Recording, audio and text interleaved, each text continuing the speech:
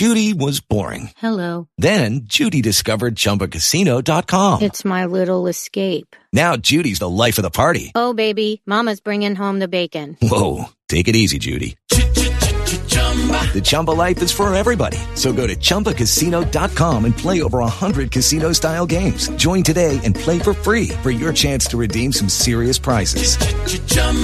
ChumbaCasino.com. No purchase necessary. Void where prohibited by law. 18 plus terms and conditions apply. See website for details. Everybody in your crew identifies as either Big Mac Burger, McNuggets, or McCrispy Sandwich. But you're the Filet-O-Fish Sandwich all day. That crispy fish, that savory tartar sauce, that melty cheese, that pillowy bun. Yeah, you get it. Every time. And if you love the Filet-O-Fish, right now you can catch two of the classics you love for just $6. Limited time only. Price and participation may vary. Cannot be combined with any other offer. Single item at regular price. Ba-da-ba-ba-ba. With the Lucky Land Slots, you can get lucky just about anywhere. This is your captain speaking. We've got clear runway and the weather's fine, but we're just going to circle up here a while and get lucky. No, nothing like that. It's just these cash prizes add up quick. So I suggest you sit back, keep your tray table upright, and start getting lucky. Play for free at LuckyLandSlots.com. Are you feeling lucky? No purchase necessary. Void where prohibited by law. 18 plus terms and conditions apply. See website for details. Lucky Land Casino, asking people, what's the weirdest place you've gotten lucky? Lucky? In line at the deli, I guess? Aha, in my dentist's office. More than once, actually. Do I have to say? Yes, you do. In the car before my kids' PTA meeting. Really? Yes. Excuse me, what's the weirdest place you've gotten lucky? I never win and tell. Well, there you have it. You can get lucky anywhere, playing at LuckyLandSlots.com. Play for free right now. Are you feeling lucky? No purchase necessary. Void where prohibited by law. 18 plus. Terms and conditions apply. See website for details. Hello, everyone, and welcome back to episode 111 of the Savage and Karate Sports Podcast. Here for you on another Wednesday night, 7:21 p.m. It's all football all the time again, much like last week. But some updates, and some updates we did not expect in a lot of different ways. Whether you're talking about the Patriots or, Monday Night Football or a litany of other games, there was a lot going on, a lot of wacky stuff throughout week one. But before we get to moments of the week, which will feature football in full, Ryan, how are we doing tonight? Not bad. Glad we're back talking about football. I mean, I can't think of a crazier week than we had in week one, where it seemed like every game was either super close down to the wire or like we had to sit through, being Patriots fans, a complete blowout where the opposing team that ended up losing wasn't even close. But just obviously good to have football back and a lot to talk about, as you mentioned, and the well-awaited and always well-received return of Studs and Duds, which we always love doing. Oh, yeah, of course. Want to know it wasn't one way, but not in another, the awaited return of Seattle Seahawks former quarterback, Russell Wilson, because he got booed a lot. I couldn't believe that. Any thoughts on that? Them decided to boo him. It's not like the guy just up and left them. Maybe you can make that argument, but I found it a little weird that they decided to boo him running onto the field. I get it more so with time, because I feel like more and more there are rumblings about whether it's the past year, the last 2 to 3, he's been behind the scenes talking to whoever, wanting to get out of there. Whatever. We're not going to go into all the details, but I kind of get it from that perspective. If he really wanted out, they're kind of mad at him for that. But he won a Super Bowl with them, so you think maybe they'd cut him some slack, because you would think, sometimes it takes franchises a very long time to even win one Super Bowl, every however so many years, or sometimes for the first time ever. But yeah, he was not welcomed back to Seattle, and he lost. So that was goofy. And that's going to segue us into moments of the week, because, this was such a strange game. Broncos, clearly the better team on paper coming in. They're moving the ball pretty well for 90% of the game anywhere outside of the red zone. Even though, you could tell Seattle was fired up. People, their defense was flying around, playing fast. Maybe some of these guys aren't huge fans of Russell Wilson. Who knows? And they looked good. They looked better than I expected them to be, for sure. But it was so weird how dysfunctional the Broncos were in the red zone. And, like, you know, they put up 16 points, but, like, you got to consider the biggest play of the game was a 70-yard touchdown. So it wasn't a red zone score from Jerry Jeudy. Mm-hmm. And when they needed it to work, it didn't work. Like, fumbles, like I feel like there was 5 fumbles in like less than a quarter of play or something. Like, there were just fumble after fumble on both sides. It was just such a chaotic game. And you have Charles Cross on one side playing really well, like protecting Geno Smith. Like, they're like a new look offensive line looking pretty good. That kind of fell apart once Bradley Chubb got going later in the game. And it was just such a weird game how it should have been way more lopsided. Like, if the Broncos were better in the red zone, like, this game probably ends like a 14 to 20 point victory for the Broncos. Mm-hmm. Yeah, they run away with it. And they just couldn't figure it out. And it's so bizarre because, you know, he's a first-time head coach, but Nathaniel Hackett was largely responsible in part for Aaron Rodgers' success over the past few years. We know how good Aaron Rodgers is. Mm-hmm. And he just can't figure it out. Like, I know it's his first game, like I said, but he can't figure things out. It was just so bizarre. It was such a bizarre game. I thought Denver was going to walk in and beat them comfortably, and that was not the case. Oh, that's probably what Denver thought, too. That's why it looked at times so shaky and like a team that is going to have to go through some growing pains. Obviously, like you said, new quarterback and everything. I'm sure we're going to get into it in a second, just the end of the game. How, again, do you give the guy a little bit, cut him a little bit of slack, first-year head coach with the decision-making at the end of the game, kicking the field goal? I don't.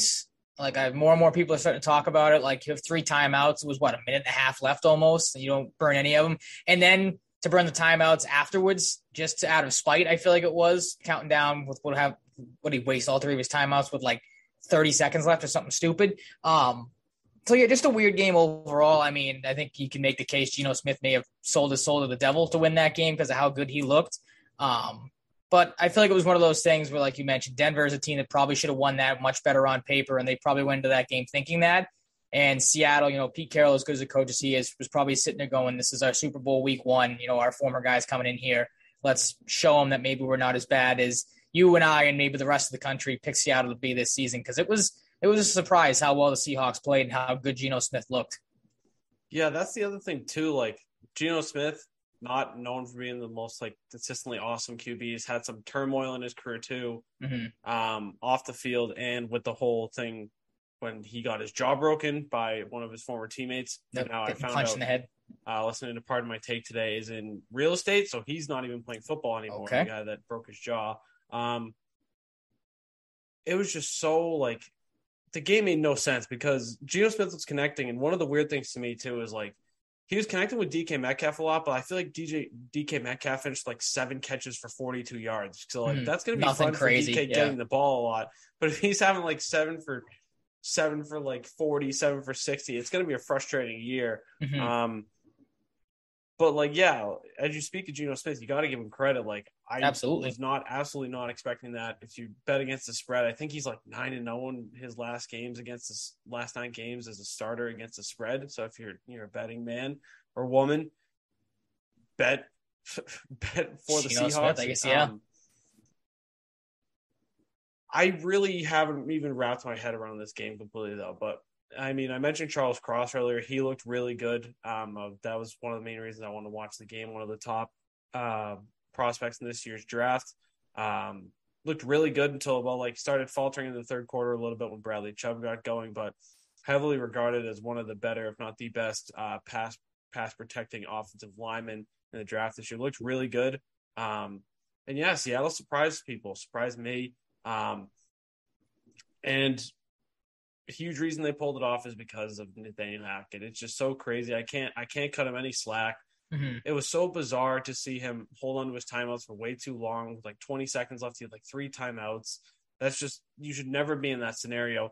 I get running things the way he had it if he had like 1 timeout with like he got down to 20 seconds. But he had all 3 timeouts. He let the clock run for like 55 seconds to like 20 seconds. You didn't have a scrub quarterback. Like, I would have understood that more if Geno Smith was Geno Smith last night and that was the quarterback you had playing. Like, you have Russell Wilson, who's one of the best quarterbacks in the league, and you don't give him a chance to win the game for you, one, and just get a first down. Like, I mean, I know it was 4th and 5. Like, it's do or die there. But again, it's Russell Wilson. Like, I'm sure he's done that before in his career numerous times. And the fact that you let it run out now, the big thing on social media today is the Manning casting of Peyton Manning sitting there. And I saw him, it might have been one of the Barstool accounts that was like, he called for a timeout on air 60-something times. And it was just, he knows what's going on. He knows that in that spot, you're kind of supposed to give your team a chance or just at least talk it over, maybe try to come back and get him to jump off sides. But yeah, the fact that he holds all three until, like you said, the last 20 seconds and then starts to use them,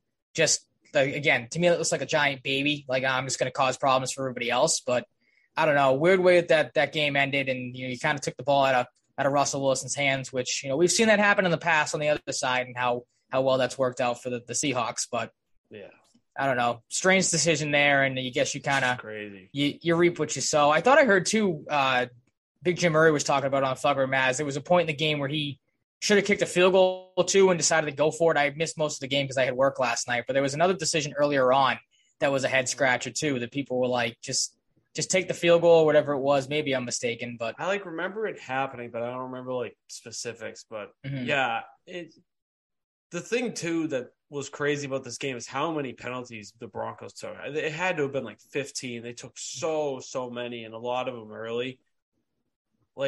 You can't be that undisciplined against a bad team that you should beat. A bad team that overachieved a little bit, but partially due to incompetence from the Broncos. But it's just crazy you don't have faith in the guy you're now paying till he's 40, a ton of fucking money.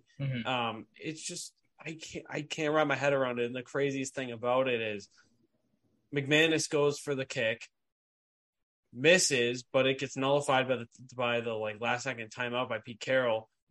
You would have thought that might have been an omen. Hey, it didn't work. Hit this, so we have 3 timeouts. Maybe we try and hit a receiver out of bounds for a few extra yards, make this a little easier. Yep. Or just go for it and do however you want to go. See what happens. You have 3 timeouts. You can go down the middle of the field. It's a catch, timeout. Maybe you get 20 yards. There are so many different ways they could have gone about it. And it's just so crazy how they landed on that. A guy that coached Aaron friggin' Rodgers and the Packers, who were, obviously he wasn't the head coach, but helping be the driving force of that offense alongside Aaron Rodgers for so long, just fumble fuck so bad. It was so bad. I keep saying it, talking about it with friends, fumble fuck is the perfect term because there were tons of fumbles in the game too. And a massive fuck up at the end. The greatest fumble of all was the end, the fumbling of the bag, the fumbling of a potential win, a game you should win, a game that's going to sting. Unbelievable, unbelievable incompetence. The funniest thing to come out of it, though, was Melvin Gordon's comments oh, we want to see them in the Super Bowl. Not going to happen. Hate to break it to you. Yeah. My favorite one, I don't know if you saw it today. I think Hackett was asked the question again if he should have went for it. And then I think today he admitted he's yeah, looking back on it, we probably should have went for it there. It's oh, I'm glad you've had 24 hours to sit on this decision. And now you're finally having the epiphany that, oh, maybe I should go for it with one of the best quarterbacks in the league. First week of the season. The craziest thing too is Russell Wilson, they highlighted it a couple times on the broadcast. It was the most fourth quarter comebacks or second half comebacks in the league of any QB since 2012 besides Matthew Stafford. Would not have guessed that. You got to have a little more faith in your QB. It just comes back to that. So many things went wrong. It's a huge blemish on Hackett's reputation right at the start. Right out of the gate. I'm not giving him any benefit of the doubt. No chance. Nope, I'm not either. Really, the clip I sent you to of him saying yeah, he pretty much locked into the job. Yeah, that was not a great look either. All the skeletons coming out of the closet. Just a bananas game. Next up for football, bananas in another way was how Justin Reed is just really good at kicking. Came out of nowhere. Yep. His first kick of the game was in the back of the end zone on a punt. Yeah. Yep. What? Ridiculous. Dude? And then he shanked a field goal attempt really bad, but the the Chiefs won by a lot. Yeah, I was going to say there was no need for it to go through. There was never in doubt that Kansas City was going to win that game. Statement came from KC. There's all this talk about, are they going to make the playoffs? Are they going to sneak into the playoffs? We talked about it a little bit last week in a similar regard. And Patrick Mahomes and the Chiefs just go off and say, hey, we're not going anywhere, which is, reasonable because they're still very good. It was just really cool. Justin Reed was just he had to get put in a shitty situation for the average guy, and he's nasty at kicking. Yep. It's just pretty ridiculous. But what a story that was. That's all it is on my end for moments of the week. Not one of my weeks where I pick 5 moments, some small, some big. Rattle through all of them, yeah. Yours segues us into Patriots talk a little bit better, so I will defer to you to get us there. There. I'll jump right into it because more and more is coming out as the days go on, and more that does come out, the more and more it just frustrates me. It's the whole Kendrick Bourne situation. Obviously, we had the discussion about Bourne in the preseason when he got benched in that game. Now he gets pretty much benched in the first game of the season. Finishes the game with obviously the one big 41-yard catch, the longest completion of the day for the Patriots, and then is immediately taken right back out. That first catch doesn't come until about 5.5 left in the fourth quarter. There was a lot that came out after it, though. This was from Phil Perry on Twitter. He said, quote, Bourne is not on the field for that fumble. Of course, the fumble by Nelson Aguilar 2 plays later after the big catch from Bourne. He thought he was coming on for that play, but got called back on the sideline. When he saw the fumble, he went over to the bench, whacked something off the bench and sat down. Johnny Smith came over and seemed to try to calm him down. There was more, like I said, that came out after the game. Mike Reese, he said Kendrick Bourne said he isn't sure why he isn't getting more playing time, but that he'll be ready for his opportunity when it comes. Bill Belichick was asked about it by Ben Volen during the postgame. The question was, is Kendrick Bourne's lack of playing time disciplinary? Bill Belichick said no. But then you've had these other things come out. Tommy Curran was on Gresh and Keefe on Tuesday morning. He talked about Kendrick Bourne, was asked the question, what the deal basically is with him. And he gave the little nugget, the little information. And he said, quote, Bourne is in Matt Patricia's doghouse, which I tweeted out if anybody follows me on Twitter that's watching. The fact that Matt Patricia is even allowed to have a doghouse is right there, the root of the problem. We're giving Matt Patricia way too much power to be disciplining people. But that stemmed from missing the preseason meeting before the Carolina game, which obviously led to the benching of Kendrick Bourne. I wish Cam Newton got benched a little. That led to the benching of Bourne. And then this also came from Tommy Curran on that interview. He said, it's my understanding, I was not told directly, but what I have gleaned, Robert Kraft noticed it. Robert Kraft made his opinion known. And going forward, I think Kendrick Bourne will have a bigger role. I just don't get it. Obviously, we've followed the Patriots for a long time. It's always kind of been the Patriots way, and guys fall into that. But you have a guy, and we talked about this when he was getting benched in the preseason, and things were he was on the inside looking out, was falling down the depth chart. There were talks of potentially trading him. And you and I both sat here and said, you wouldn't want a guy that Mac Jones clearly gelled with last year, had a ton of success here. Now you have Matt Patricia prolonging the discipline of, not playing him until the fourth quarter in this game. He helps you right out of the gate, and then you immediately put him right back on the bench. It's the same thing with this team of just get off your high horse. I can't stand the, it's Bill's way or the highway anymore, because this is a guy that can clearly help you.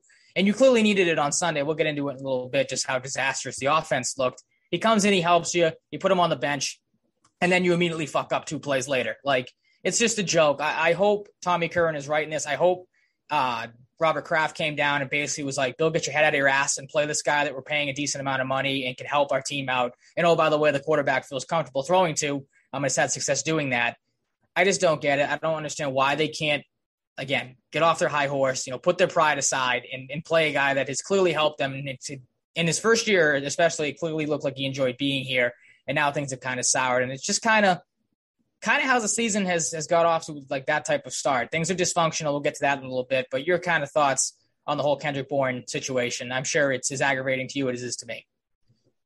Yeah, I'm just in the state where if this situation didn't have the whole Robert Kraft angle, I'd be like, all right, this is going to probably last a little bit longer. But if Kraft is stepping in, they have to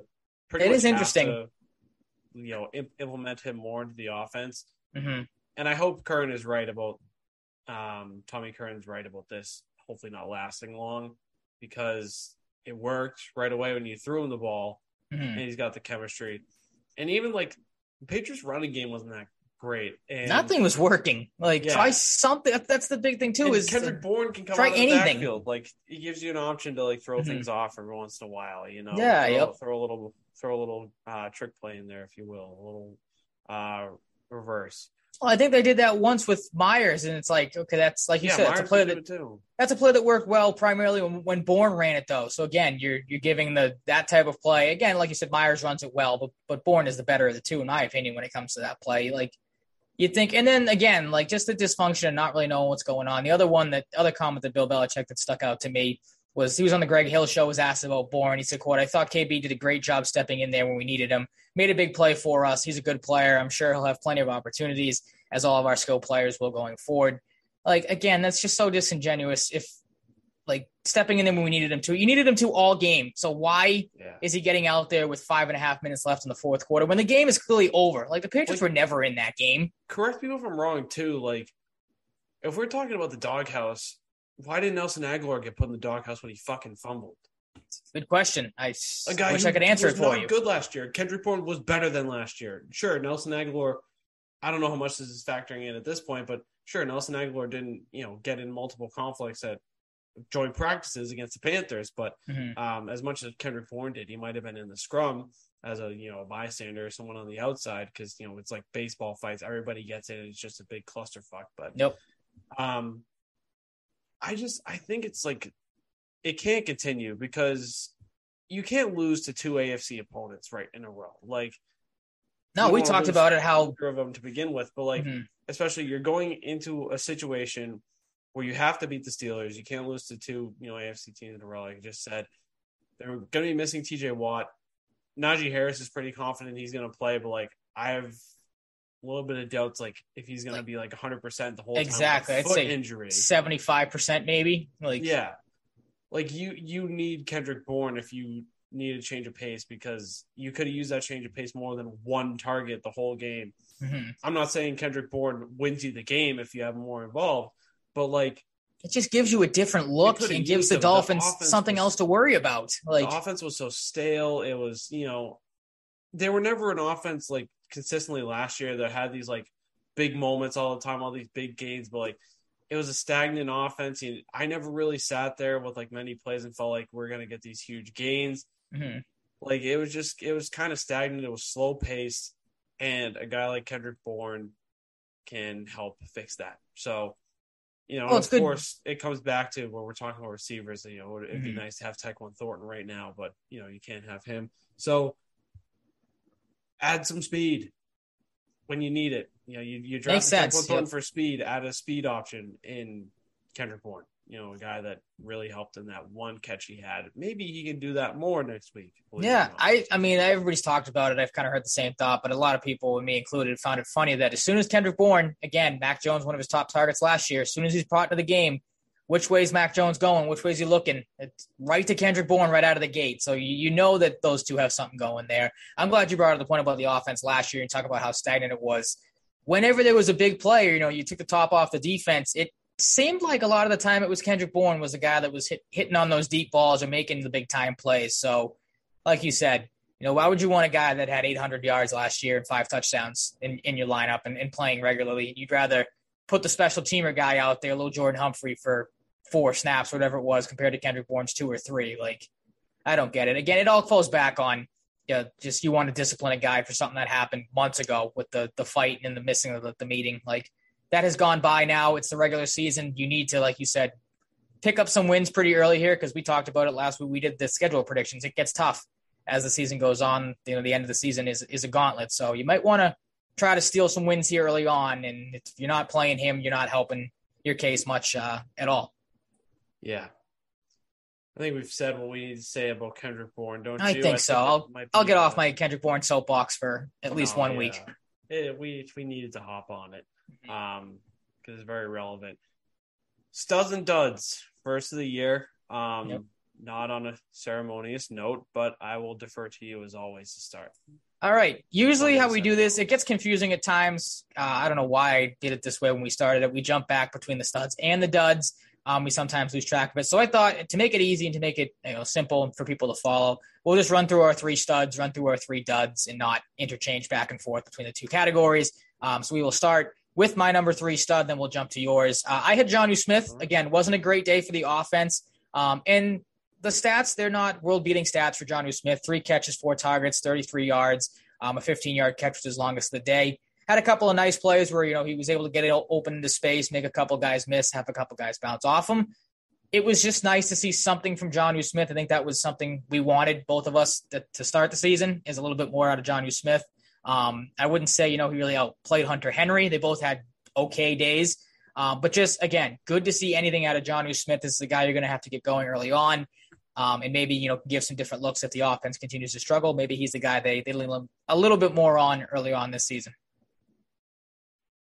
Yeah, I hope so. I hope they can make it work, because I'd have to look back at the stats to confirm for sure. But, I felt like we kind of had this vibe at the start of last season, and then it didn't really last. Mm-hmm. So I hope it can last this time. But I could be wrong. I could be misremembering things. No, I think that does sound familiar. He had a solid first game and then kind of disappeared for the next 10 weeks. So it's all right, let's not fall back into that trap. Yeah, don't want to do that. So you want me to go to my number 3 stud now? Yeah, we'll start, just run through the studs, and then we'll go to the duds and go from there. Yeah, I had Cole Strange. He had kind of a weird game. He got benched at one point for James Ferentz, but in his regular season debut, no pressures allowed on 29 passing snaps, and an 87.2 pass blocking grade, which was 4th amongst all guards in the league in week 1. I think Cole Strange is worthy of some praise, but not a perfect week, but a pretty decent start if you're allowing no pressures. I'll take that. I see that. You told me that too. And then when we talked about it, again, kind of the same thing of what disciplinary reason was there for getting benched if he's not allowing any pressures? What? He was connected in a way to the whole debauchery with Trent Brown on the strip. Okay. He's a left guard and, gotcha. But in tandem. But if you watch that replay, we'll get to it a little later to spoil one of our duds. But I would put that more so on Trent Brown more than anything else than Cole Strange. Yeah. Again, it's the NFL, so you're not going to give a lot of guys the benefit of the doubt, but rookie in his first game. Exactly. Again, let's get off our high horse here. Let the kid play. If he struggles in the first game, it's a learning curve, learning experience. On to my number 2 stud. I think you have him as well. Yep, you do, so you can feel free to jump in. Dietrich Wise. There were 2 really solid plays from defensive ends. Wise was one of them. We'll get to the other in a second because, again, it's a unanimous number 1. But Dietrich Wise, 3 tackles, 1 sack, 1 quarterback hit, 1 hurry, 1 forced fumble. Had the strip sack that, of course, Miami was able to recover on 3rd down, but that forced him to kick a field goal. And then according to Pro Football Focus, Wise had was the highest graded Patriot player on the day, 90.2. The next closest was Jacoby Myers at 75.8. Wise is a guy they're going to have to lean on pretty heavily. One of the veterans, one of the wily guys on the defense. Great start out of the gate for him. He seemed like a guy that was kind of all over the field at times and made a couple of big plays throughout the day.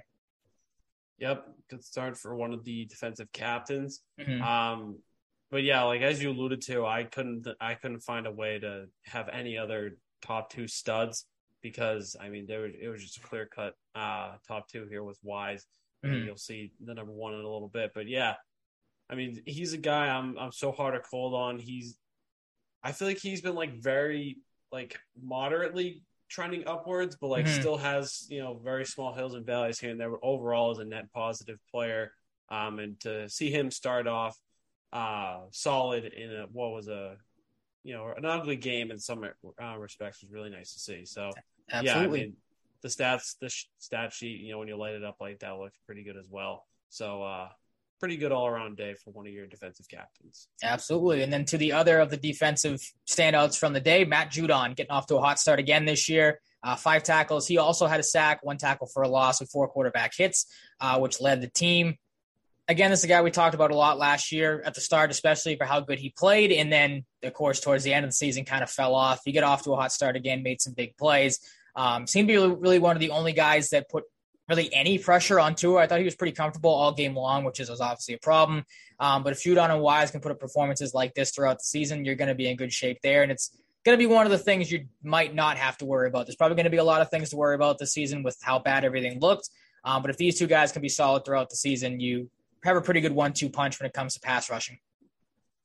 Yeah. took the words right out of my mouth, or whatever you want to say. But there's really not a whole lot more to add. He led the team in quarterback hits. Him and Wise were just the best. There's really no more for me to add. You summed it up pretty well. So right. I did put Jacoby Myers as an honorable mention though, because he was like the one receiver that I felt like comfortable with all day. Like I had like a weird feeling around the whole team on offense after a certain point when it didn't look good. Game. Yep. They looked all right, like the first drive or two for the most part, but like I heard. I was like, Well, that's what I was at work, so I was on my vibes. Yeah, I was trying to get the game to come up on my phone, and it kept crapping out. But that's what the consensus was. The first drive looked great. Of course, my phone turns on, and Mac throws the pick, so maybe a bad omen there. But then it was all downhill after that. We'll switch it over. Yeah, maybe. I hope not. Well, my buddy was down there at the game, so a lot of people have been blaming him. So. Oh boy. Yeah, not great. So switching over to the duds, again, making it easy. We go from a couple of defensive standouts. For me, at least, one guy on defense. I don't know if you had him as well. You don't know. Carl Davis. Didn't have a ton of play, had one tackle throughout the game, just 14 defensive snaps, 23% of the defensive snaps played. But he had the big fuck-up of the day. 4th and 1, Miami goes for it. They go to a hard count. Apparently, I was listening to Mazzy the other day. He said, too, in one of his interviews, said that the Dolphins were going to run a play there, so they weren't just going to try to get the Patriots offside. But they run the clock down. They take a timeout, or the Patriots, I think, took a timeout, probably to tell their guys, whatever you do, don't move, just stand still. If they run a play, if they hard count, whatever. And immediately out of the timeout, Carl Davis jumps offside. Dude, you had one job. I'm sure they told it to you multiple times and engraved it into your brain. Do not move on this, and that's exactly what he does. Idiot mode, idiot play, and well-deserving of a dud spot. Yeah. Spoiler alert, he's my number 2 dud. Mm-hmm. Kind of like in a similar way, we got 2 similar duds as the listeners will see. But, I mean, limited snaps, and you're messing up there of all places. Just a terrible look. Yep. Like you said, all you got to do is stand there, just be patient, and don't fuck up. And he fucked up. So, not great. I had Nelson Aguilar as my number 3 dud. Just still doesn't do it for me. There was all the talk of whether you talk about Philly or with the Raiders, more so with Philly, I think, about his hands, and he fumbles. 3 catches on 5 targets, 28 yards, and a fumble. Not a whole lot. Duds list. That'll put you on the duds list, friend. It does. But, yeah, I mean, like I said, too, Carl Davis, spoiler, my number 2 dud for the reasons aforementioned. So, right. My number 2, I have Miles Bryant. Not a terrible day in the coverage, 2 for 3, 24 yards allowed. But did have a big mess up. You know, he knocked down what would have been a clear-cut Devin McCourty interception. Maybe that turns a little momentum towards the Patriots' way. And then, I don't know, it's just watching him get torched by Buffalo last year, or just, plays like this at times getting lost in this game. Again, tough task covering guys like Tyreek Hill and Jalen Waddle. The Patriots threw a bunch of different guys at him. But it's just something about Miles Bryant to me. Just I don't know. It doesn't look like he should be out there. Like, to me, he's a glorified punt returner, because he was decent when it came to that doing that on Sunday. But other than that, like, again, you got to have some sort of communication, and maybe that's more on McCourty for not maybe yelling, or Bryant not paying attention on that interception. But that's a big play that could, like I said, maybe could have changed momentum, given the Patriots some sort of decent field position and something to go off of, and messes it up, and it was all downhill from that. And like I said, just at times was kind of running all over the field. So I have him as my 2. Not a great day for Miles Bryant. Could have also thrown Jalen Mills on there too, because that touchdown he gave up was kind of inexcusable, just kind of giving up on the play. But not a great day for the defensive backs as a whole. Oh yeah, Miles Bryant's had a tough, go. He comes in once last year, once he starts getting in the mix, looks pretty good. Then ever since the Bills game where he got torched by Isaiah McKenzie a lot, it just went really downhill. Mm-hmm. Looked like we found a diamond in the rough undrafted free agent, but it's just been tough for him. He wasn't good. So, say that the younger guys, you're kind of hoping you see something from him. We didn't really get anything super spectacular. Jack Jones had a tough moment on the Waddle touchdown. Mm-hmm. Had his arm taped up like Phil Kessel's friggin' candy cane tape job. I saw Coley Mick say if he's wearing any number other than 13, he makes that pick. And it is such a weird thing to see. When I saw it a couple times, I'm like, that's not a number a corner should be wearing. It's crazy how numbers are such like a big vibes thing. Like a number like 13 can just throw everything off like that. Like it's not a corner number. Sorry, no. I'm not used to it. It's like a mediocre or backup QB number, or like maybe a receiver that is kind of decent. It's not a corner number. I don't know if that number has any sort of significance to him or he just likes it, but he changed it like a week or two before the season. I don't like it, but enough rambling about the corners. Do we want to just go to number one? Yes, the consensus number one, where things have not gotten off to a great start for a guy that you were high on in the preseason because he's a guy that you need as your left tackle, and he apparently does not want to be the left tackle. It's Trent Brown. It's not comfortable with the left tackle, whichever you want to go at it, however you want to look into the rumors and stuff like that. But he was awful in this game. I said it to my dad watching the game. Like, it didn't even look like he wanted to be out there with the performance he had. This was from Pro Football Focus. Brown was the worst graded pass blocker for the Pats, allowing 2 sacks and a quarterback hit, 4.5 pressures. That was from Greg Bedard on his segment with Felger Maz on Tuesday. Trent Brown had a holding penalty, like we just kind of talked about. I thought it was completely his fault on the strip sack. Phil Perry did a good breakdown on Twitter, kind of drawing out the play of who had who with him, Andrews, and James Ferentz, who was in there. Andrews picked up the defensive tackle on that play. Ferentz at left guard because he was in at that point when Strange got benched for whatever reason. He had the defensive end, and Brown just completely forgot to block his guy. A lot of people wanted to throw Hunter Henry under the bus for that play, but he was going off on a route, so I wouldn't say that was his fault in any way, shape, or form. Brown also missed a block earlier in the game that led to the Emmanuel Ogbah sack. And then one of Stevenson's runs, too, to the outside. He was way too slow getting out on it. It was like a 3 or 4 yard loss.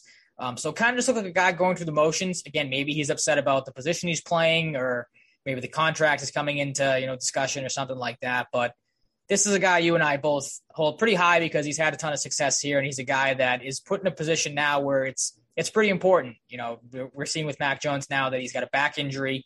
And that might linger throughout the season, so you got to keep him upright. This is the guy you rely on to do that, and if he's getting off to a lackadaisical and lackluster start, then the Patriots might be in more trouble than we initially thought they were going to be in. Hey guys, it is Ryan. I'm not sure if you know this about me, but I'm a bit of a fun fanatic when I can. I like to work, but I like fun too. It's a thing. And now the truth is out there. I can tell you about my favorite place to have fun. Chumba Casino. They have hundreds of social casino style games to choose from with new games released each week. You can play for free anytime, anywhere. And each day brings a new chance to collect daily bonuses. So join me in the fun. Sign up now at ChumbaCasino.com. No purchase necessary. VGW. Void where prohibited by law. See terms and conditions. 18+. Okay, round 2. Name something that's not boring. A laundry? Ooh, a book club. Computer solitaire, huh? Ah, sorry. We were looking for Chumba Casino. That's right. ChumbaCasino.com has over 100 casino-style games. Join today and play for free for your chance to redeem some serious prizes. ChumbaCasino.com. No purchase necessary. Void where prohibited by law. 18+. Terms and conditions apply. See website for details. With the Lucky Land Slots, you can get lucky just about anywhere. This is your captain speaking. We've got clear runway and the weather's fine, but we're just going to circle up here a while and get lucky. No, nothing like that. It's just these cash prizes add up quick. So I suggest you sit back, keep your tray table upright, and start getting lucky. Play for free at LuckyLandSlots.com. Are you feeling lucky? No purchase necessary. Void where prohibited by law. 18+ terms and conditions apply. See website for details. Yeah, it's a tough start for hoping when they finally answered my plea of flipping the tackles that it would work, because it's a move that makes sense on paper. We've discussed that multiple times. So ginormous man moves to left tackle, struggles. Not great. Not great. Yeah, he's hard to get a read on. Personality wise, sometimes he's this happy-go-lucky guy. Then he's sending out weird tweets. He gets his way out of the Raiders organization a couple years ago, comes back. He's kind of an enigma to me, and I can't really pin the exact reasons why as well as I'd like to, because I guess that's just kind of how enigmas are. They're mysterious, so they're kind of hard to get a read on. Yep. Yeah, it's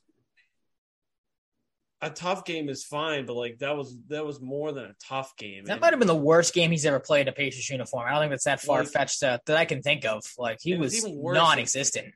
It's even worse if Mac Jones' back injury was like really bad, which, back injury when he got pummeled by Javon Holland, which was pinpointed as the likely cause of the back problems. Yep. Like, oh my God, like if this lingers, that's a nightmare waiting to happen. If he gets planted again, it's just going to get worse. It's going to keep happening. Well, that's why you need Trent Brown. Like, he's obviously the blindside guy, like you said. He's like the biggest offensive tackle in the league. Yep. And he's been very good at times, but maybe it does come down to a positional thing, and they need to rethink it. I hope this is just a 1 week thing, but it's not a good omen for the switch.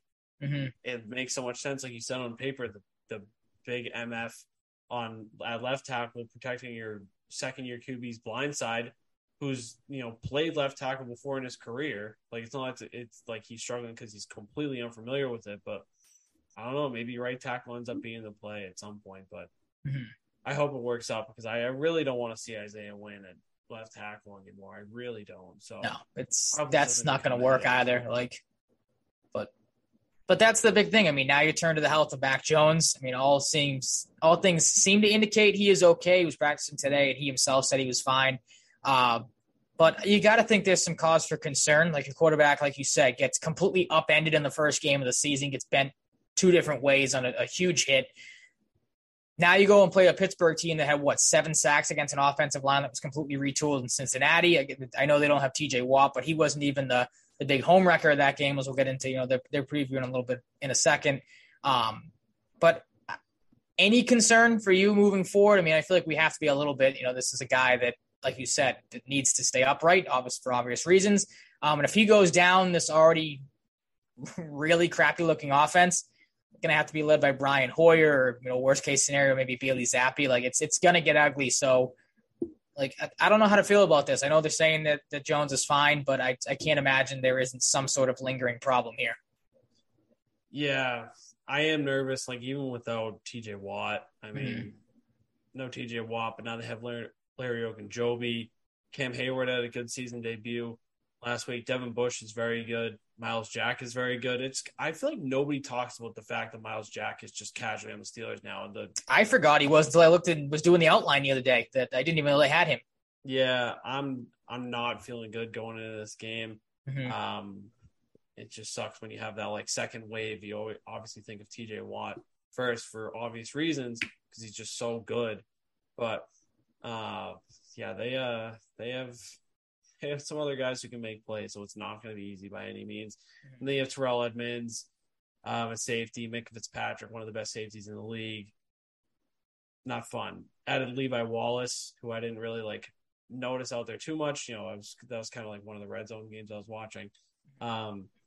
But yeah, you got some guys that could be headaches to deal with on the Steelers defense. So. But yeah, I mean, just coming out of this Miami, I don't know if we have any other closing thoughts on the Miami game as we kind of transition in just really overall week 1 thoughts in the NFL before the Steelers stuff. To me, at least, I don't know if it's too early to say this. I don't think it is, because I think you had some legitimate, you already saw it with the Kendrick Bourne stuff, some legitimate maybe coaching problems here, just the fact that this team might be spiraling this early on, because there were a ton of just again, we saw them creep up last year with the uncharacteristic Patriots mistakes, like jumping off sides, plays like that will happen. But you had a bunch of dumb plays in this game that you don't usually see out of a Patriots team. We already talked about the Carl Davis jumping off sides and the neutral zone infraction coming out of a timeout. You have the touchdown that Jalen Waddle scores. That came out of a timeout, and an injury to Adrian Phillips that really didn't even talk about. That could be a big loss moving forward, not having him. You had to, again, it didn't matter because it was late in the game, but you have a too many men on the field penalty that gives the Dolphins a first down to ice the game. Trent Brown's not speaking to the media after the game after his poor performance. You had, he declined to do that. Like I said, the Bourne stuff, who do you believe on that? And then just, we didn't really talk about it in the preview, but leading up to the game, you heard all the rumors and reports and rumblings that, the Patriots obviously go down there early on, which is a little weird to people. They set up their practice field, their training field. If you heard any of the audio, it was like next to an airport. They were wheeling in the goalposts and stuff. There were some players, according to reports, that said they were basically practicing on a peewee football field. So there seems like there's a lot of dysfunction coming out of week one, which is not great, obviously, with the position this team is in and how we talked about this team needs to get off to a fast start. So I know I threw a lot at you there, but with all this stuff now that's kind of come out and that we've seen in week one, are there any positives to take away from that game, or how concerned are you about this type of stuff moving forward? Because it doesn't seem like there's a good kind of, I don't want to say aura, because that's kind of a weird terminology for it, but just a weird perception around this team moving forward into week two. Yeah, I'm not used to it. I don't like it. Mm-hmm. The pass rush, as a whole could be better, but at least we saw, Wise and Judon show up. Hopefully Adrian Phillips can, be healthy, because losing him would just suck. He was available to the media today and limited, so hopefully that's good at least, yeah. It trends upwards towards him playing. There's really just not a lot positive. You talked about Johnny Smith too. Hopefully we can, see a positive upward trend. Speaking of the tight end position, I hope we can see Hunter Henry's first big game of the year, because that would be important. Mm-hmm. And Kendrick Bourne, Cole Strange, it really just goes back to the studs. There really wasn't anybody that jumped off the page to me outside of the studs. That's what I mean. Way more than that. Mac Jones, overall, his stats weren't terrible. He was okay. Again, he's getting upended left and right. So how much can you really put on him for that? I know there were some people that were like, oh, you can't, the interception was inexcusable. It's one, Devontae Parker's getting held on that play. Two, Devontae Parker maybe could have made a better effort to go up and get that ball. And three, again, the play calling, because it happened a couple times, and that's something we really didn't talk about either. And again, it just goes into the stupidity of whether it's Judge or Patricia calling it. What are you throwing up? I know that's kind of his deal with Devontae Parker, but why do you continue to throw up 50-50 balls against one of the better corners in the league and Xavier Howard? So that's, again, another thing that comes down to the dysfunction of the coaching, just not, knowing what's going on and really not trusting. Because that's not a play that you expect Mac Jones to be able to make on a ball like that. So again, I don't really put that on him as much as maybe other people have been. Yeah, I think, one good thing too for Mac is the checkdowns, they weren't inspiring a ton of confidence, these short games, but he did look solid, It works, yeah. He didn't look super shaky a lot, which is good. It wasn't his best game, but I'm not sitting here super concerned about Mac Jones. We kind of flew out a little bit. I'm more concerned about his protection. I was gonna say the only thing is health wise when it comes to him, But the thing too, it's gonna be, unless they get shut out, it's gonna be possible to have a game where Ty Montgomery isn't your only scorer, because unfortunately he's hurt now, and he barely got into the end zone. Well, that's what I mean. They almost got shut out. I was saying the same thing to my dad. I'm if you don't have I can't remember what the penalty was exactly, that put them on the goal line or down around the goal line, and then you have that play where Ty Montgomery, like you said, literally rolls into the end zone. All someone has to do is go over and touch him, and then that play's dead. You don't score a touchdown there. But thank God nobody was in the zip code of him for him to be able to roll into the end zone for that touchdown. Other than that, like you said, you're getting shut out in that game to start the season against the Dolphins. And then people are talking to you about you as a laughingstock, like the Cowboys not scoring a touchdown the entire first week of the season. So it's, again, there's not a ton to be excited about with this team. The run game was not good. We really didn't talk about that. There really isn't a lot to be said about that, other than the stat you showed me from The Athletic was the Patriots rushed for 0 or negative yards on 36% of their carries, the most in the league. By comparison, the league average for that figure Sunday was 18%. So we talked about that. And again, that maybe comes back to the offensive line. Just the one thing you kind of hoped for was the run game would pick up where it left off last year. That didn't. And if that's not the case, you and I both said in the preseason, then this offense is really going to be in trouble. And it looked like it is coming out of week one. Yeah, just let's get this offense going. Mm-hmm. One guy we kind of forgot to mention too that deserves some praise. Another big name on the defense is Juwan Bentley. Yep, he had a great game. 3 assists, tackles, and a sack for 12 yards, tackle for a loss. So at least the guys you would expect to be good on defense are good. Gonna need that again. I don't care. Duggar looked good. Trubisky. outside of cleaning out one of his guys on that Waddle touchdown. But yeah, Kyle Duggar looked he had like a string of like 2 or 3 straight plays where he looked awesome. Mm-hmm. So that's blew a good. couple of runs up in the backfield. Yeah, it was good. But again, like you said, you expect that out of those guys. Good for our bold prediction about him. So absolutely, yep, going to be a Pro Bowler. Yep, potentially, hopefully. Yeah, well, just need to figure it out a little bit more. I thought Jonathan Jones had some moments, but I wasn't expecting a ton from him first game back. He's getting in the mix a little bit again. No. Yeah, just gotta clean things up offensively. That's the main theme, and that was make it sound so easy. An expected theme. So, yeah, I mean, you hope that doesn't linger, but again, like you arguably are playing a better defense in Pittsburgh with what they were able to do to a team that spent a ton of money on offensive line, and it really didn't work out in the first game of the season. Yeah, but I think a storyline about the Bengals, like, they didn't play a lot of their starters super often, like, which is reasonable in the preseason, and they maybe could have at least later in the preseason because Joe Burrow wasn't great, and things weren't clicking like they should have been. Like, they should have beaten the Steelers, like absolutely should have beaten the Steelers, and that game was way too close. That game was way too wacky at the end. That game was insane, in particular. Yep. But yeah, that kind of as we're talking about that game, it segues us into the next part of the show, which is talking about how weird week 1 was. Yeah, just some Thursday. Overall thoughts from week 1. Any standouts for you? I mean, that one right out of the gate, like you mentioned. I went to work. It was 10-10, the Bills-Rams game. And then halfway through my shift, one of the guys working overnight was like, oh, the Bills are blowing out the Rams 31-10. I'm like, what the hell happened in that game? Like, more of the same from Cooper Kupp. 128 yards, 15 targets, which Matt Stafford, I guess, only wants to throw to Cooper Kupp. But I guess it showed that the Bills, they are that team. Kudos for you for picking them to go 17-0 right out of the gate, off to a great start there. But yeah, I mean, that's just kind of what we expected out of them. Nothing else too much for me to say about them. Yeah, I mean, they needed to take over, and they did. And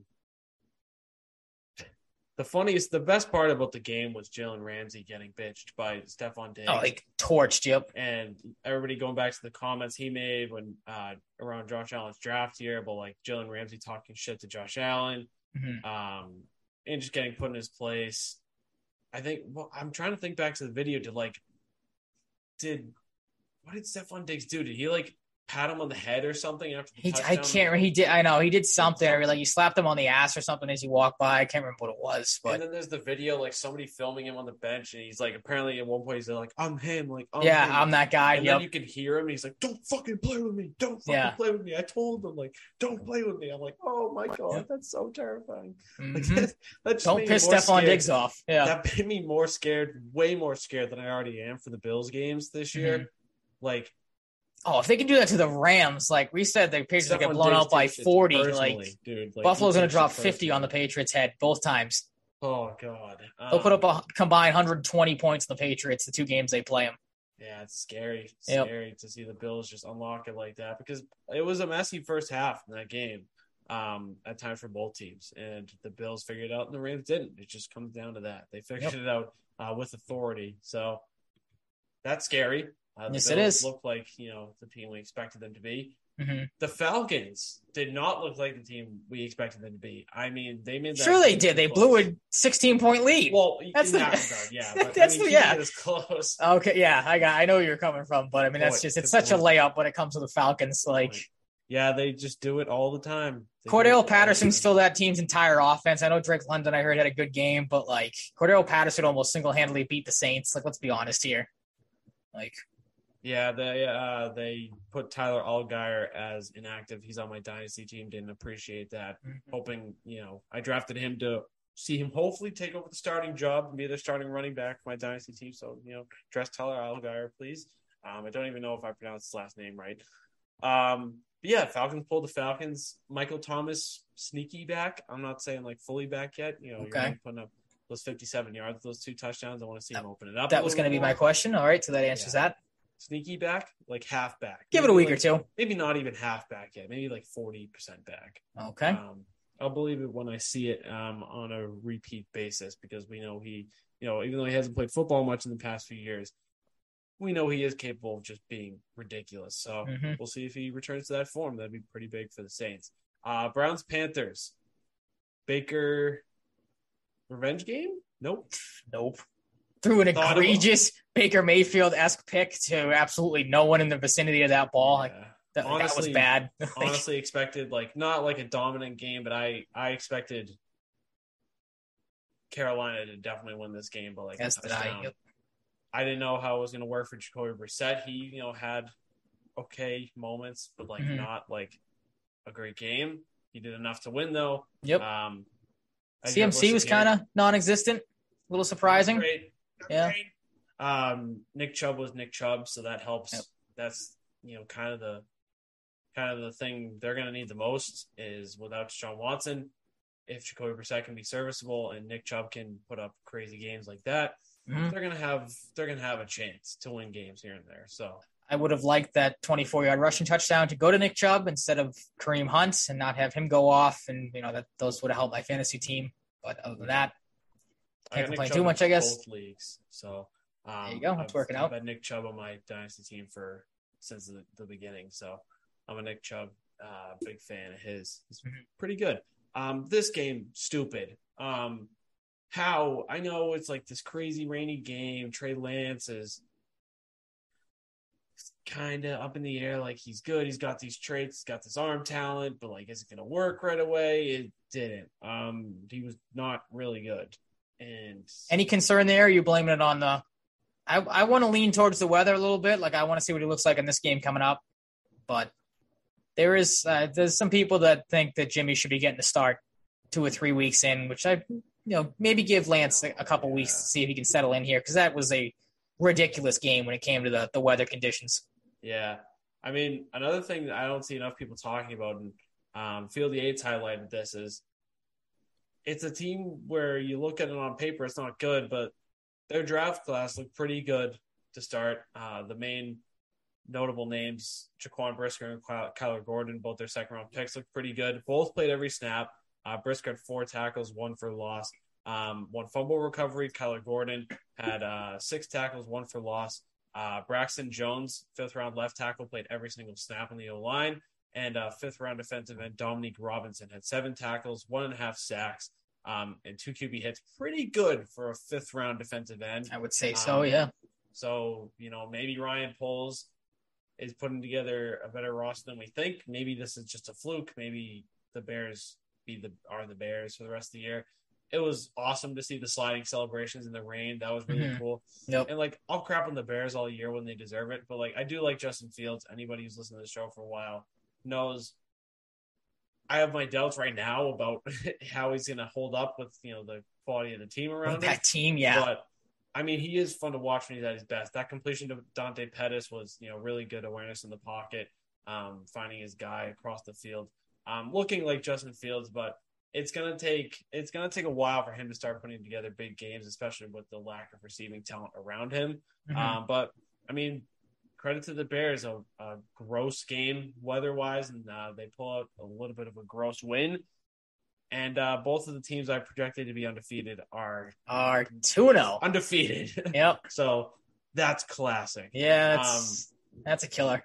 This one, it's whatever, because it's 2 young quarterbacks against each other, and it's a weird game, and they're both kind of trying to find their way. The one I had more of a problem with was the, fumble fuck by the Broncos against the Seahawks, the team they should have beaten, and, credit to Geno Smith. But, I mean, they should have won that game. This one is a little more of a toss-up. I thought the Niners were going to win, but, still 2 young QBs, guys trying to find their way. Definitely could have seen this coming. Didn't. Expected the 49ers to pull it off, but not tremendously surprised, but a little bit perplexed to see the Bears actually with the win to start the year. Is more so where I'm at. Bengals and Steelers, neither one of these teams could put it away until the very end. Neither one of these teams deserved to win this game. I mean, this should have been a tie. This was something else. I'm counting this as a tie. Yeah, this was not good. I mean, Evan McPherson, dude, I can't believe it. Do you blame him or do you blame I blame the long snapper more so? You're kind of in I do, but it's weird to see Evan McPherson miss as bad as he did in the negative spotlight more so than being Money McPherson. True, yeah. it's really weird. I expected him to just pick up where he left off. But, yeah, you can definitely blame the long snapper. Blame the hold. I don't know where I really blame the hold in that kick. But the hold was bad, too. I forgot about the second one with the laces in. I'm trying to remember what the hold looked like. But, yeah, that's why I was the laces of the football were facing directly. Like, they were, like, waving at McPherson, straight on looking at him they were. So, yeah, it was not the ideal kicking conditions. But, again, it's a weird game because, like, the Bengals were right in it. They shouldn't have been in it. Pittsburgh gave them every chance. Like, that's why, again, doing the preview in a couple minutes for the Patriots and Steelers game, like, the Steelers legit. They had 5 turnovers forced. They had 7 sacks, but, like, still gave the Bengals plenty of chances to win that football game. So I don't know really what to make of the Steelers. I don't know what to make of the Bengals. Yeah, I think the Bengals, I'm really not worried about the Bengals. I think they'll figure it out. But the Steelers, like, I just still can't buy in on the Steelers, like, surprising teams every week when they need to, because Mitch Trubisky, it's one game with him as the Steelers starter. I need to see more.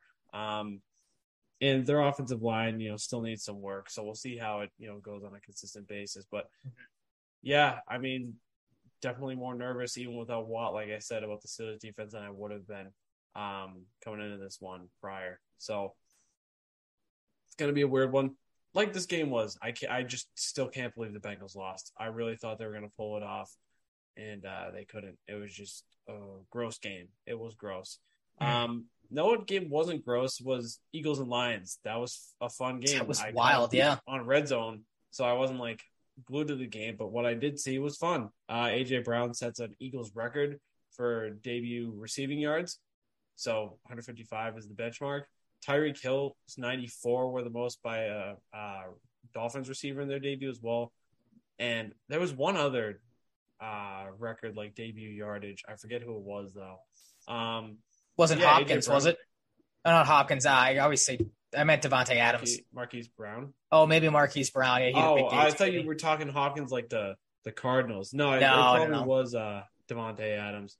Honestly, I thought you were talking about Hopkins because of the Cardinals. But yeah, you're probably right. I'm just trying to remember, but that honestly wouldn't surprise me if that was the case. Yeah, AJ Brown's really good. The Lions are. They got something. Yeah, they showed some life, showed some fight, which you kind of expected with that team, with Dan Campbell at the helm. But a good back and forth game. Like I'm not going to say the Eagles stink or anything, allowing 35 points to the Lions, because like we said, it's a different looking Lions team. You had DeAndre Swift go off in that game, so that was good to see from that standpoint. But should be 2 fun teams to watch. I mean, the NFC East, like we predicted, is going to be wide open this year, and then the Lions are kind of our maybe Cinderella teams this season. So good start for both those teams. Yeah, and I'm on Raw, picked up where he left off late last season. Yep. A touchdown. He's talking about like how he wants to be the wide receiver 1, like kind of like a put my respect on my name type of thing I saw in passing today. But yeah, that was a fun game. I mean, the Eagles are building up their defense and let up, in the offseason, especially late getting C.J. Gardner-Johnson, but didn't have the best defensive showing, but, this is a team expecting to do big things. So, if they can pull it together a little bit on defense a little bit more, they're going to win some games. And they squeaked this one out against the Lions. Colts and Texans, I'm going to defer to you on this one because you predicted these teams to tie, but in a different week. I predicted the Texans to tie. The Texans had a chance. Oh, yeah. I don't know why. It was Texans-Titans I had. I did not think the Colts would have any problem in this game. And they did, because for some reason the Colts maybe thought it was the Texans and they thought they were just going to roll in and win that game. Jonathan Taylor, per usual, had a solid day. Matt Ryan, his Colts debut was okay. I mean, it was Matt Ryan. You really weren't going to expect him to light anything up. Brandon Cooks had a decent day for my fantasy team, but other than that, like I heard, didn't really catch any of the game. I heard the Texans had a chance to obviously win it in overtime. They punted from the 50. It's like, again, like, you have a chance to win the football game, go for it there. If you lose or if you tie, you tie, or try to get the field goal, obviously. Just a gross game overall from what I heard. The game that probably never should have been a tie, and now here we are with no AFC South teams with a win in that division, which is kind of wild. Which is really funny. Yeah. It's the perfect division for that to happen. Oh, it's so true, yep. Yeah. I don't really have much to add because I didn't see that's what I mean. It was, this game. Mm-hmm. But, like, it's just so classic that they tied. It's so funny that we saw almost 2 ties in week 1. Yeah. Was it ridiculous? Did I joke last week? I think it might have been to one of my friends, or it might have been on the show. Like, what if there were just like 5 or 6 ties this year? I do remember you saying that. Yeah, I think it was on the show. I'm like, that would not be ideal. Like that. Nope. Another game I didn't really see much of. Ravens I caught Jets. none of this game. Yep. Like, oh wow, the Jets suck still. Lamar looked good from what I heard, but again, you're playing the Jets. Like, Joe Flacco couldn't get it done against his former team. Not surprised there either. Like, I don't know. There's not really much. Yeah, no Joe Flacco revenge game. Yeah. I saw someone saying like Sauce Gardner was on Mark Andrews a lot. Mark Andrews finished with 5 and 52, so pretty decent start for Sauce Gardner. Yeah, serviceable day. Yep. Not sure how spread around he was in coverage, like who he was covering more so than other guys, but yeah, the Ravens beat the Jets. I mean, shocker, as expected. Yeah, it is still the Jets. Jaguars and Commanders. This one was higher scoring than I would have expected. Solid game, yeah, absolutely. Trevor Lawrence, I still don't think is good. All right. I'll give, like I said, I'll give him this year, but consistently. Okay. I can see that. Kirk, I mean, good that they're paying him this much, and he had a 100-yard game to start. That's solid. And Carson Wentz did enough to win, but like we talk about a lot, it is Carson Wentz. He can implode at any point. Mm-hmm. It's just, it's one of those weird back and forth games that we either see in the low scoring setting or just, exciting moments here and there. These games are just so boring to me, even when they're exciting. Like, I'm just saying nothing right now. Oh, that's what I mean. It's 2 teams. Yeah, it's 2 teams you have no interest in. Where it's you're really only watching that game for the fantasy aspect. Like, I only cared about because I have it in here. I have Christian Kirk on my fantasy team. That's the only reason I paid any attention to the Jaguars and Commanders game. Like, I don't really have much to say. I'm just like throwing word salad out there. This is another game I didn't watch too in depth. I really just saw the score updates. Exactly. But it was going back and forth. So, that's really all I had to mention. But the Commanders pull it out. First win as the Commanders. Giants and Titans. This is one of those games. Like, these are like the Giants and the Titans, teams like this. And I'm trying to think, like, they're not in the AFC South, but like, I feel like this is like, if they were in the AFC, they'd be in the AFC South. Mm-hmm. Well, the Titans are. Well, what is your point here? I'm trying to say my point here. Commanders and Jaguars game broke your brain. If they were all in the same division as the AFC South, like if the Titans, if they had more teams than the Giants were in here, like they're all kinds of teams that I feel like have weird games like this. To keep up with the word salad, and I kind of put it back together. Like, if the divisions were expanded, I would put the Giants in the AFC South. You'd put the crap team, or not crap teams, but like the teams that like are surprise you in a weird way, or like be like the Titans occasionally, where like surprise you in a bad way. But like, you can expect games like this to happen with the Titans. He got held in check in this game for the most part, and you saw what happened with the Titans. Like this team's in trouble, I think. Blow a 13-0 lead. Saquon goes off. I mean, if he stays healthy, look out. Like, Derrick Henry felt like what it's like to get hit by Derrick Henry. That was insane. You'll never see something like that again, I bet. Like that, it's a once in a lifetime unicorn rainbow type of thing where it's like that. No one is ever going to lay Derrick Henry out like that again. Yeah. But this is another one of those games too. I kind of just saw in Red Zone, so I can't really conceptualize much of it from seeing it consistently, on my screen. But the Giants pulled it off. They're over 500 for the first time in 6 years, and it's no coincidence that happens when Brian Dable is at the helm. Maybe he. Hello, it is Ryan, and we could all use an extra bright spot in our day, couldn't we? Just to make up for things like sitting in traffic, doing the dishes, counting your steps, all the mundane stuff. That is why I'm such a big fan of Chumba Casino. Chumba Casino has all your favorite social casino-style games that you can play for free anytime, anywhere with daily bonuses. That should brighten your day a little. Actually, a lot. So sign up now at ChumbaCasino.com. That's ChumbaCasino.com. No purchase necessary. VGW Group. Void where prohibited by law. See terms and conditions. 18+. Okay, round 2. Name something that's not boring. A laundry? Ooh, a book club. Computer solitaire, huh? Ah, sorry. We were looking for Chumba Casino. That's right. ChumbaCasino.com has over 100 casino-style games. Join today and play for free for your chance to redeem some serious prizes. ChumbaCasino.com. No purchase necessary. Void where prohibited by law. 18 plus terms and conditions apply. See website for details. Put them in a better spot than I would have expected. Bit of a culture change, yeah. Seems like kind of 4 wins, but yep. I don't know. I can still see that happening because like people they like to Joe Judge at first, and look what that's true. And look what happened there. Yeah, Brian Daboll, way better football mind than Joe Judge, but it's the type of football game they win with Brian Daboll at the helm instead of Joe. If they had Joe Judge at the helm in this game, they're not coming back from 13 down. They're getting blown out in this game. Like it's a different story too. Like talking about whether this holds up or not for the Giants. Like this looks like a different Saquon, so that adds a whole different factor to the equation here.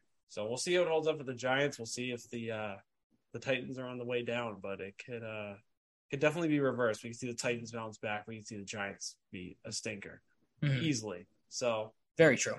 We'll see what happens there, as I had an absolute meltdown in my brain trying to explain what I was trying to say to start there. Well, the next one's an easy one to recap. Yeah, just all Chiefs all the time. Chiefs are still here. So unfortunately for them, Trent McDuffie's on IR for a bit, so their first-round corner is out like a minimum of 4 weeks, which sucks. A team that lost Tyrann Mathieu and Travarius Ward in the secondary loses a new piece, hoping to be their future. He's out for a little while. But yeah, no Tyreek Hill, no problem, as you have said here. Patrick Mahomes completes nearly 77% of his passes, 360 yards, 5 touchdowns, targeted 9 different receivers. The Chiefs are still here. The Cardinals, not a great start, but this is a team missing their number 1 receiver. So, they're going to have some adjustments. Marquise Brown's going to have an adjustment. He looked okay in his first game. No Christian Kirk either. Yep. The Cardinals might get off to a slow start. Which is not good because Claude doesn't come out for a couple months. So they got to get off to a hot start quick. Yeah, true. And then things fall apart. But I had to explain that to my dad the other day too. He was like, "What are you talking about?" I'm like, "No, there are known statistics and studies have been done that when the new Call of Duty comes out or it's double XP weekend, Kyler Murray falls off a cliff." So expect that. Like you said, Mahomes is still here. Travis Kelce, as everyone predicted, is going to have a massive year. 8 catches, 121 yards, and a touchdown. No surprise there. He's the top guy now with no Tyreek Hill. But like you said, Mahomes spreads the ball around, and that offense looks as good as it has. Really, maybe as good as it did all of last season, because obviously the Chiefs got off to a tough start last year and then turned it on late. Maybe they're going to head in the opposite direction this year and just blow doors to start the year and maybe falter as the year goes on. We'll see, though. Speaking of AFC West teams, I expected this game to have close to double this many points. Yeah, I would have bet the over in this game, absolutely. Yeah, but Devontae Adams goes off, as we kind of clued out earlier. Justin Herbert looks like Justin Herbert. Mm-hmm. Tough start for Josh McDaniels to lose a close one, but these are 2 powerhouse teams. It looks like it's going to be, and put together a pretty solid game to start. But Devontae Adams, being the star in this one, and Keenan Allen getting hurt, so you have 1 top receiver. Not great. Pretty good. Keenan Allen getting hurt.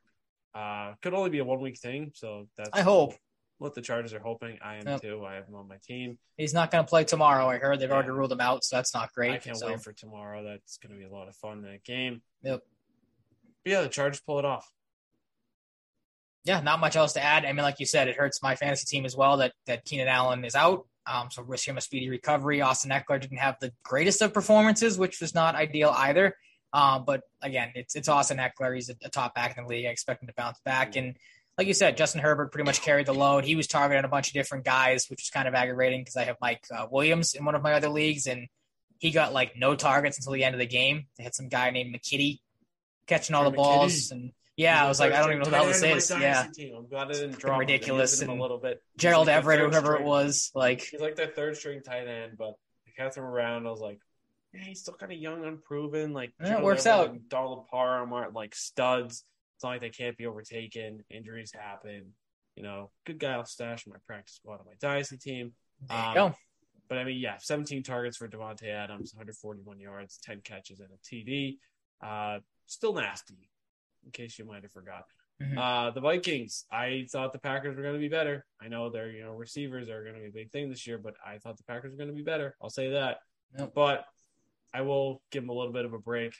no David Bakhtiari, no Elton Jenkins, two of their better offensive linemen, arguably their two best, and no Alan Lazard. So I'm not ready to hit the panic button on the Packers like some people are. It's going to be a work in progress for them, but this was probably as bad as a start as they could get off to. Like, it did not look functional at all. And Aaron Rodgers, one game in already looked pissed off at all of his receivers, so not great. Christian Watson drop. Yeah, that was the killer.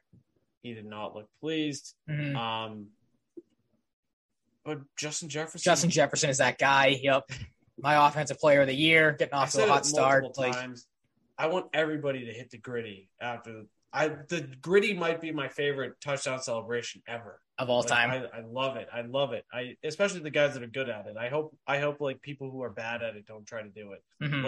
Like guys like Jamar Chase and Justin Jefferson. I was gonna say it's him and Chase, yeah. To make it look cool. Do it every time, please. Do it every time. I think it's awesome. But yeah, I mean, I can't say I expected Aaron Rodgers to throw no touchdown passes in week 1. Yeah, I mean, he looked absolutely lost out there. Like I said, nothing went right for Green Bay that entire game, which you really hate to see that. Like, I'm really rooting for Aaron Rodgers and the great guy that he is. Like, but very weird guy. The freaking video of him and Caleb on Sunday Conversation, he is cooked in that video. Did you see his eyes? No, it's not surprising. Dude, I'll have to go back and watch it after this. Like, he looked blitz. Wouldn't surprise me if he was. Maybe he was during the game because he did not look okay in that game either. Yeah, I don't know. Maybe his interesting off season with all the stuff going on around his like love life and witch girlfriend or whatever she is. Yeah, maybe she's messing with his head. Maybe she is a witch. She's a succubus. Please don't curse us if you're watching. Mm-hmm. I don't even know what his girlfriend's name is, though, so I can't really call that out in particular. I was gassed on Sunday night, so I completely missed the Bucs and Cowboys game. It was brutal. I was asleep. One word to sum it up. I probably would have fallen asleep watching the game. Yeah, absolutely. Yep. Absolutely. I mean, the only reason I stayed up to watch it is to watch my fantasy football team crumble with Dak going out with an injury. But I mean, the Cowboys, look, I wanted to think they were going to have a better year. There were a lot of people, my buddy Colby, we talked about it off air, him and I, that he said it, don't expect the Cowboys to be good this season. He was all in on the Eagles. I thought the Cowboys would put up more of a fight. They look horrible. Like, now without Dak, you know, that team's going to have to be carried by Zeke, and we saw at times last year when Dak was out. Yeah, he didn't do anything. They had a couple of good runs at the start of the game. We're like, oh, wow, maybe Zeke's back, and then he fell off at the end of the CeeDee Lamb was pretty much non-existent. The Bucs, I didn't think, Brady didn't look all that great. He had a solid game. But there's still things to work out there. There really was, playoff Lenny. He showed up, 21 carries, 127 yards. Lombardi Lenny, sorry. Mike Evans had a nice touchdown catch. Julio Jones had a couple of big grabs, but that team's still a work in progress. I think the bigger storyline was just how absolutely abysmal the Cowboys looked. They looked like a team that had never played football before.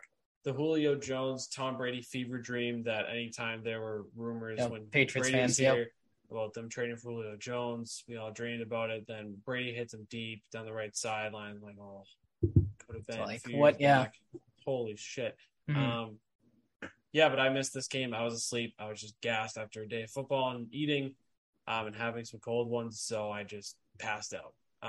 Didn't mean to. Was looking forward to watching the game. I expected it to be a better game, but I didn't miss a ton in terms of excitement factor here. So shout out to Lombardi Lenny, though, King. We're not going to talk about Broncos Seahawks again. So nope, already did. On to the week 2 preview. Yeah. Steelers. Well, that's what. Yeah, I mean, my big thing is I don't really know what to expect from the Steelers team. Again, their defense played really well against Cincinnati. With like I said, the 5 takeaways and the 7 sacks, or I might have had that number flipped. I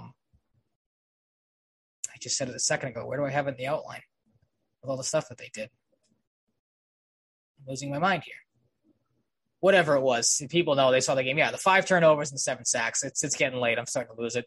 But that's what I don't know. I mean, I don't like the Patriots offense. I don't like Mitch Trubisky, so I don't know who to pick in this game. I don't really know what to expect from these two teams because it's two teams that are kind of in similar spaces. Like Pittsburgh's offense, I wouldn't say is all that great. Their defense is phenomenal again, but Cincinnati had all the chances in the world to win the game. So how good is Pittsburgh's team as a whole? Like, I don't know what to do with this. I wasn't laughing at you. I clicked on Twitter for 1 second. I see a video of a little kid doing this like crazy shootout move. And for anybody who's a hockey fan, you've seen the Not Danny Healy Heat Daddy Twitter account. And it just goes, he says, I would bury this kid into the Zamboni garage. Jesus Christ. Oh, all right. Oh, man, that was a good laugh.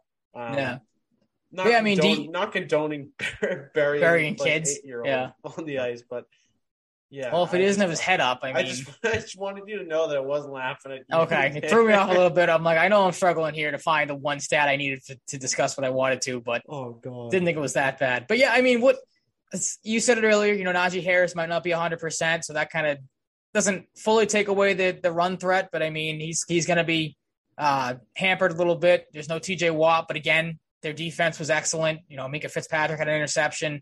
Who was Alex Highsmith had 3 sacks, 4 quarterback hits, 2 forced tackles for losses. So he was good in that game. So there's some definite weapons on the defensive end. They have a ton of weapons offensively with Claypool, Johnson. Freiermuth had a pretty solid debut on the season with 5 receptions and 75 yards. He was kind of the safety blanket for Trubisky. George Pickens, who I thought was going to maybe step up a little bit more, didn't really have a coming out party yet, so he's kind of still there. Ton of weapons, but it is Mitch Trubisky. How much faith do you put in him as a quarterback? He was okay, had 194 yards and a touchdown.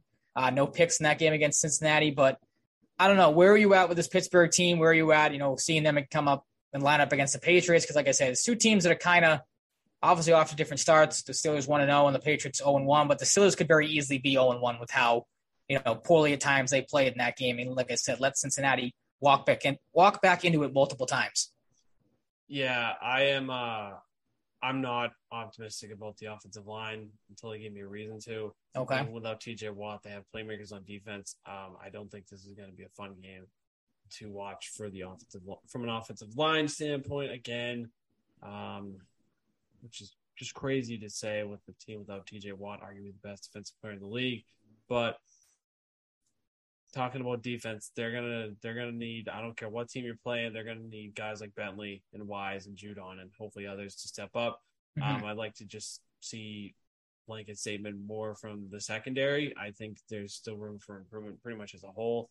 Besides really Kyle Duggar, I think this is a new group, an unproven group. I'm gonna go back to the point, like, this is the first time the Patriots, personnel wise, haven't had 2 of the better corners in the league, and Stephon Gilmore and J.C. Jackson for a long time. So it's going to be an adjustment period. Like, they're going to have moments, but they're also going to have crappy moments. So I'm hoping to just see some progression from anywhere. Like, I just want to see them at least get progressively better with time. Dealing with George Pickens could be tough. Maybe he has his first breakout game. I hope not. Chase Claypool, gives him some options, obviously as a pass catcher, but he can also work in the backfield a little bit. Pat Freiermuth, really, I'd say the best chance at a breakout season for a young tight end this year. He's got off to a pretty good start, so hopefully they can contain him. And hopefully they can limit Najee Harris because, that was going to be my question. Even with a foot injury, he could still go bananas on this team. He can catch passes as well.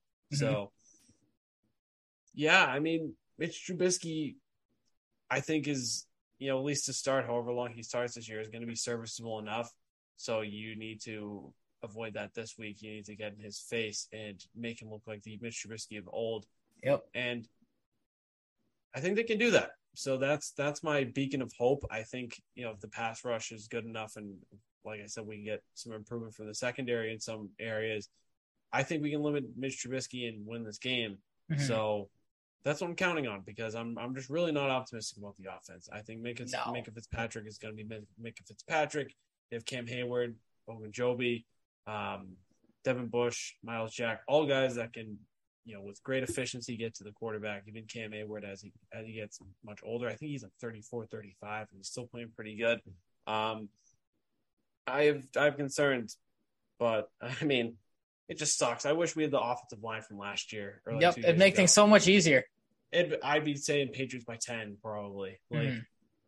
But yeah, I don't know. I have some concerns, and I hope this isn't George Pickens regular season breakout game, yeah. So that would be fun. Gunnar Olszewski revenge game. That's what the real issue. Forget that. Could you imagine if he returns a punt or something for a touchdown? Oh God. Turn the game off. No, but that's you. I'm glad you mentioned the quarterback stuff because that's kind of I was going to echo your point of I 100% with you. I've people that know me, have listened to me, know that I have just zero faith in Mitch Trubisky as a starting quarterback. Is 0-1 in his career against the Patriots. Did have a game against them back in 2018, on the 21st of October. 2 touchdowns, 2 picks, 2 sacks. So obviously, like you mentioned, the key to stopping him then was getting to him and making him uncomfortable with 2 interceptions and 2 sacks. They have to do that again. He can run a little bit, did have 6 rushes for 81 yards and a touchdown in that game. So maybe that's a little surprising for Mitch Trubisky. But that's the big thing. It might be kind of dumb to say, but whoever wins this game is going to come down to the quarterback play. Can you protect Mac Jones on the Patriots side of things? And can you, like you said, get in Mitch Trubisky's face, make him look like Mitch Trubisky of old, make him really struggle, and maybe you capitalize on some turnovers and have them make some mistakes that the Dolphins didn't make. And again, like the big thing with the protection of Mac Jones, here's the stat I was looking for. Even without TJ Watt, the Steelers still had 6 sacks, 10 quarterback hits, 3 tackles for losses, and 2 forced fumbles without TJ Watt making any plays when it came to that stuff. He had a good game before he went out as well.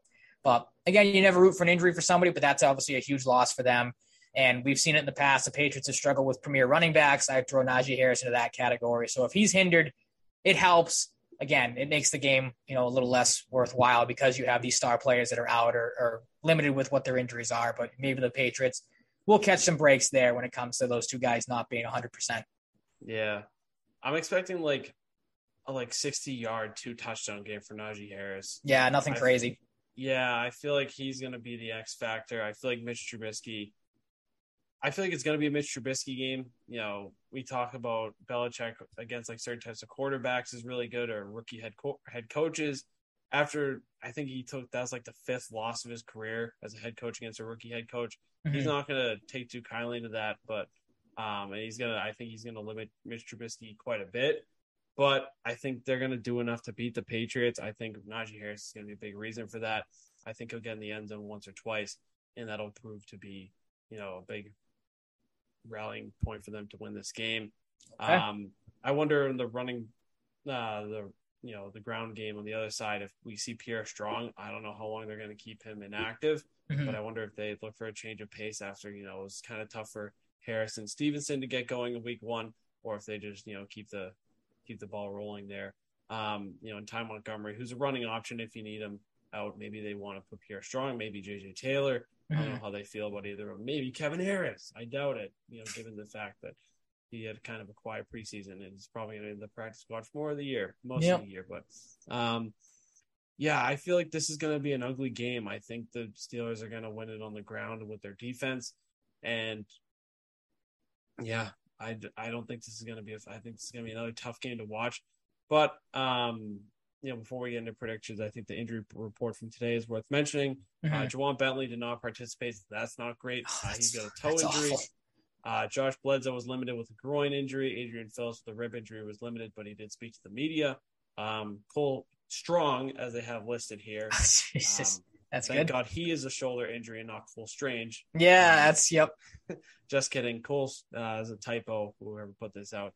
Cole Strange is limited with a shoulder injury. Sean Wade limited with an ankle injury. Mac Jones, full participation, which is a good sign. With his back injury, I saw back spasms thrown around.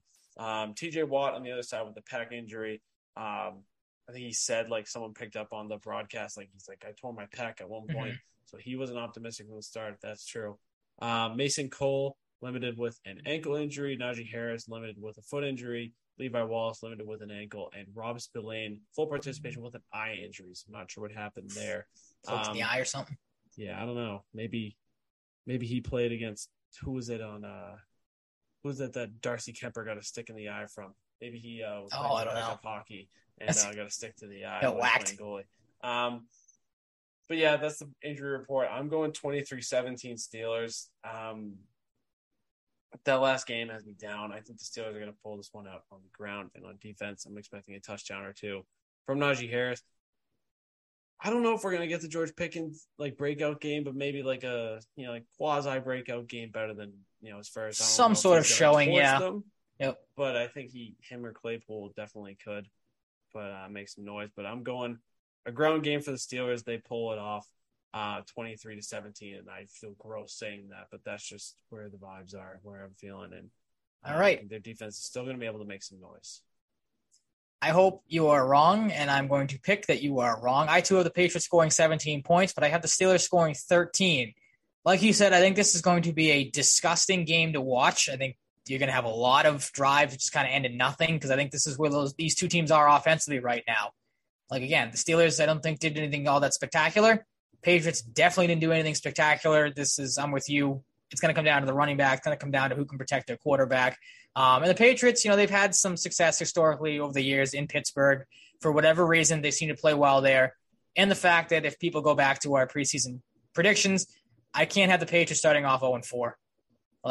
They got to sneak in a win here somewhere. I think this is a game with everything that went wrong and all the noise they might be hearing right out of the gate. I think this is a game where they get a couple of things right here and there, and they're able to squeak out a win that maybe isn't the prettiest of games, and then hopefully get your hopes up for the Baltimore game coming up. But who knows? We'll take it one step at a time here and hope for a win. Yeah, I'm just praying the back injury doesn't get re-aggravated. Exactly. If that happens, then I'm nervous. I am nervous. He feels good, but I feel like one hit can just easily make things bad again. Mm-hmm. I'm nervous about Mac this week, and that's part of the reason I'm, a little more leaning towards the Steelers pulling it off. Okay. I can see that, yep. I'm not, factoring it into my prediction, but, I don't know. It just kind of I think you can to some degree. Down.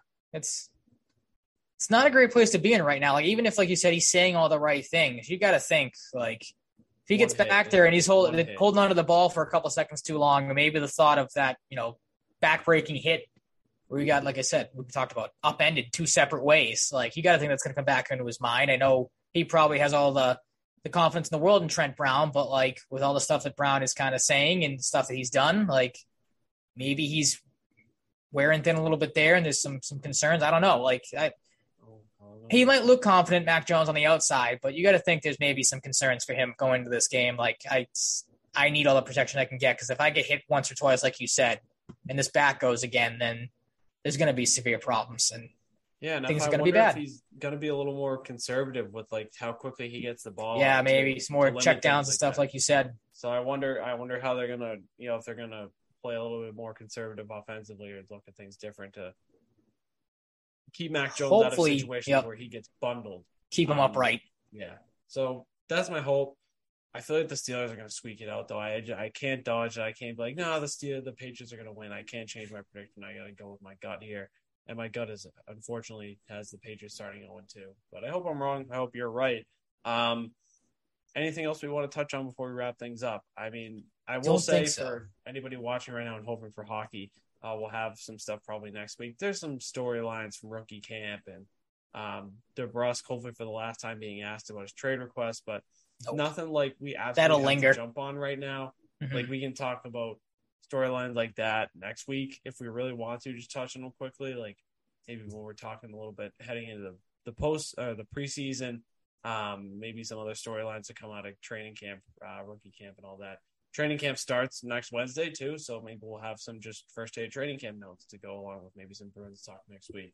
So that's going to wrap it up for episode 111 of the Savaggio and Cruddy Sports podcast here for you. Again, like I said, another Wednesday night.